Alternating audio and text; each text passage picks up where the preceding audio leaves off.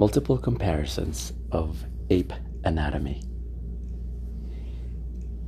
Information indicated: male-female body size dimorphism, average weight, coitus typically face-to-face or rear entry, testicular volume, body mass, testicles inside body or in external scrotum, comparative penis length, erect, presence of pendulous breasts, swelling of female genitalia at ovulation,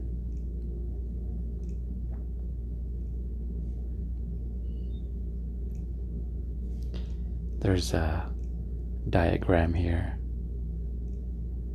of the different categories explained. The truest measure of a man. Small. Quote, both chimps and bonobos are far more promiscuous than we are. Our testicles reflect this. They are mere peanuts compared to our ape relatives as coconuts. Unquote. Franz de Waal. Medium. Medium, quote, convincing vestiges of a sexual selective history in which females mated polyandrously can be found in the human male. Perhaps the clearest vestige is testes size. Men's testes are substantially larger relative to body size than those of gorillas. Marco Wilson and Martin Daly.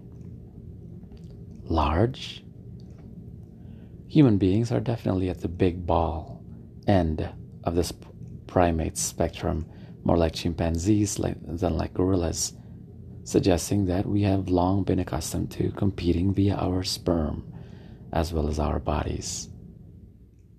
David Barash and Judith Lipton. As you can see, there is a fundamental disagreement over the male package. What are we talking about here? Peanuts or walnuts?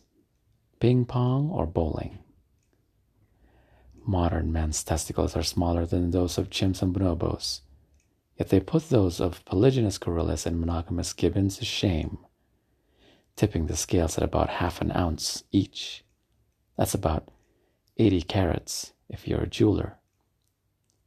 Thus, both sides of this pivotal debate can claim evidence of their view simply by declaring that human testicles are relatively large or relatively small. But measuring a testicle is not quite like getting a shoe size. The argument that modern men's testicles would be as big as the chimps' if we'd evolved in promiscuous groups is founded on a crucial and erroneous assumption that human testicles haven't changed in 10,000 years. When Stephen Jay Gould wrote, "There's been no biological change in humans in 40,000 or 50,000 years," he was relying on data that had been supplanted since he died in 2002. This still widely shared assumption grows out of the long-standing belief that evolution operates extremely slowly, requiring thousands of generations to make significant changes. Sometimes it does, but sometimes it doesn't. In the 10,000-year explosion, Gregory Cochrane and Henry Harpending show that the human body is capable of very rapid evolutionary change. Quote, humans have changed significantly in body and mind over recorded history. They write, citing resistance to malaria, blue eye color, and lactose intolerance as examples of accelerated evolutionary change since the advent of agriculture. An example they don't discuss in their book but might consider for future editions is testicular size. Testicles can change size almost in the blink of an eye, blue or otherwise. In some species of lemurs, small nocturnal primates, testicular volume changes seasonally, swelling up in breeding season and then shrinking back down in the off-season, like a beach ball with a slow leak. Testicular tissue in humans, chimps, and bonobos, but interestingly not gorillas, is controlled by DNA that responds unusually rapidly to environmental changes. Writing in Nature, geneticists Gerald Wyckoff, Heng-Yi Wang, and Chung-Yi Wu report rapid evolution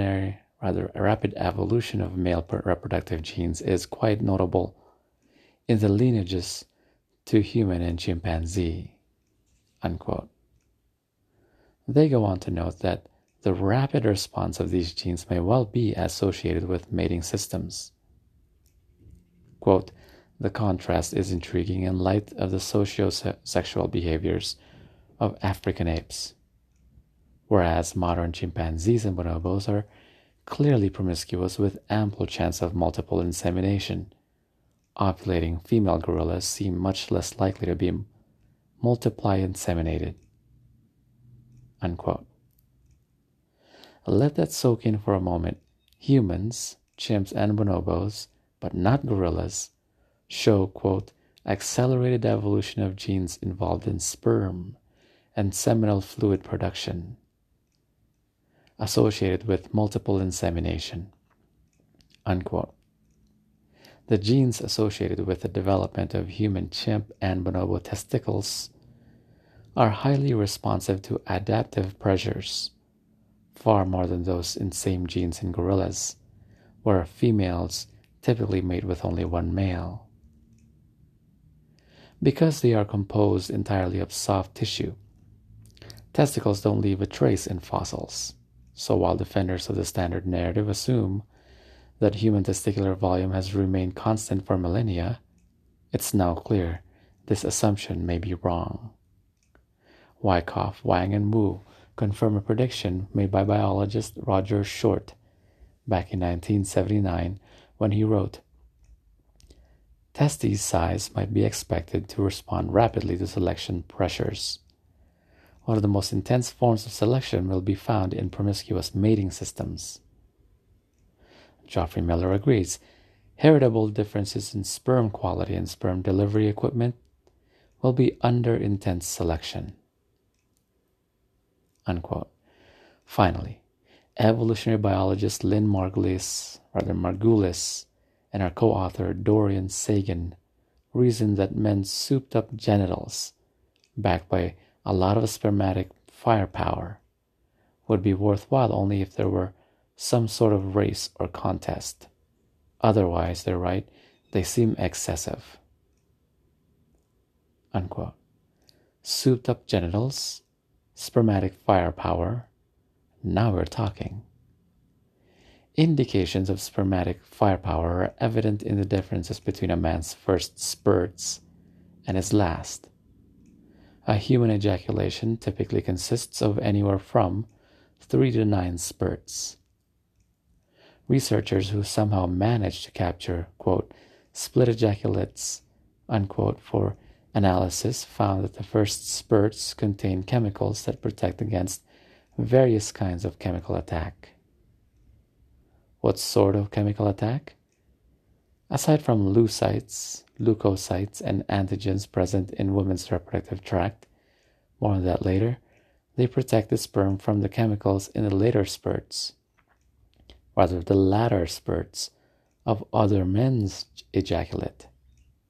These final spurts contain a spermicidal substance that slows the advance of any latecomers. In other words, competing sperm from other men seem to be anticipated in the chemistry of men's semen, both in the early spurts, protective, and in the later spurts, attacking.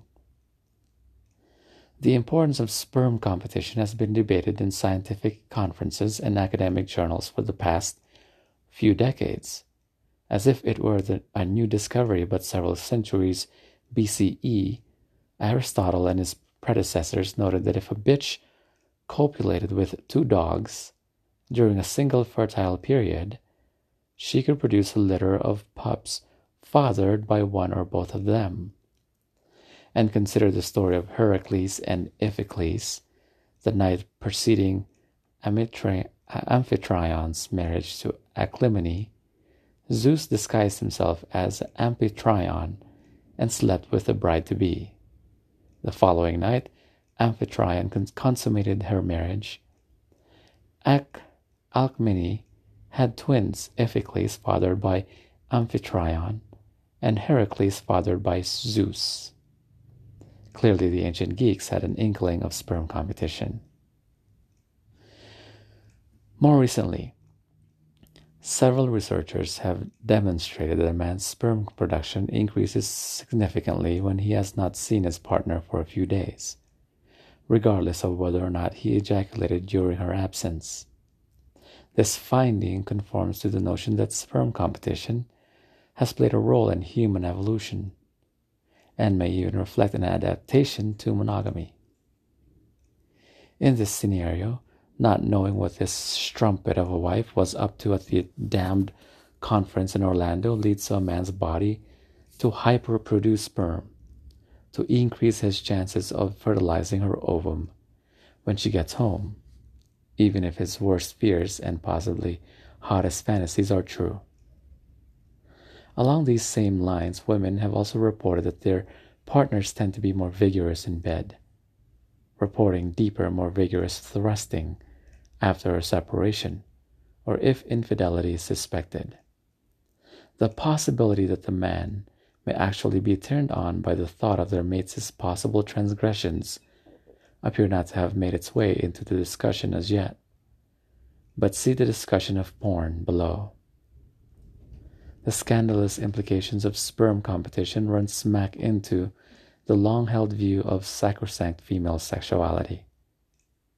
It's a vision Darwin cultivated in public consciousness, featuring coy females who surrender only to a carefully chosen mate who's proven himself worthy.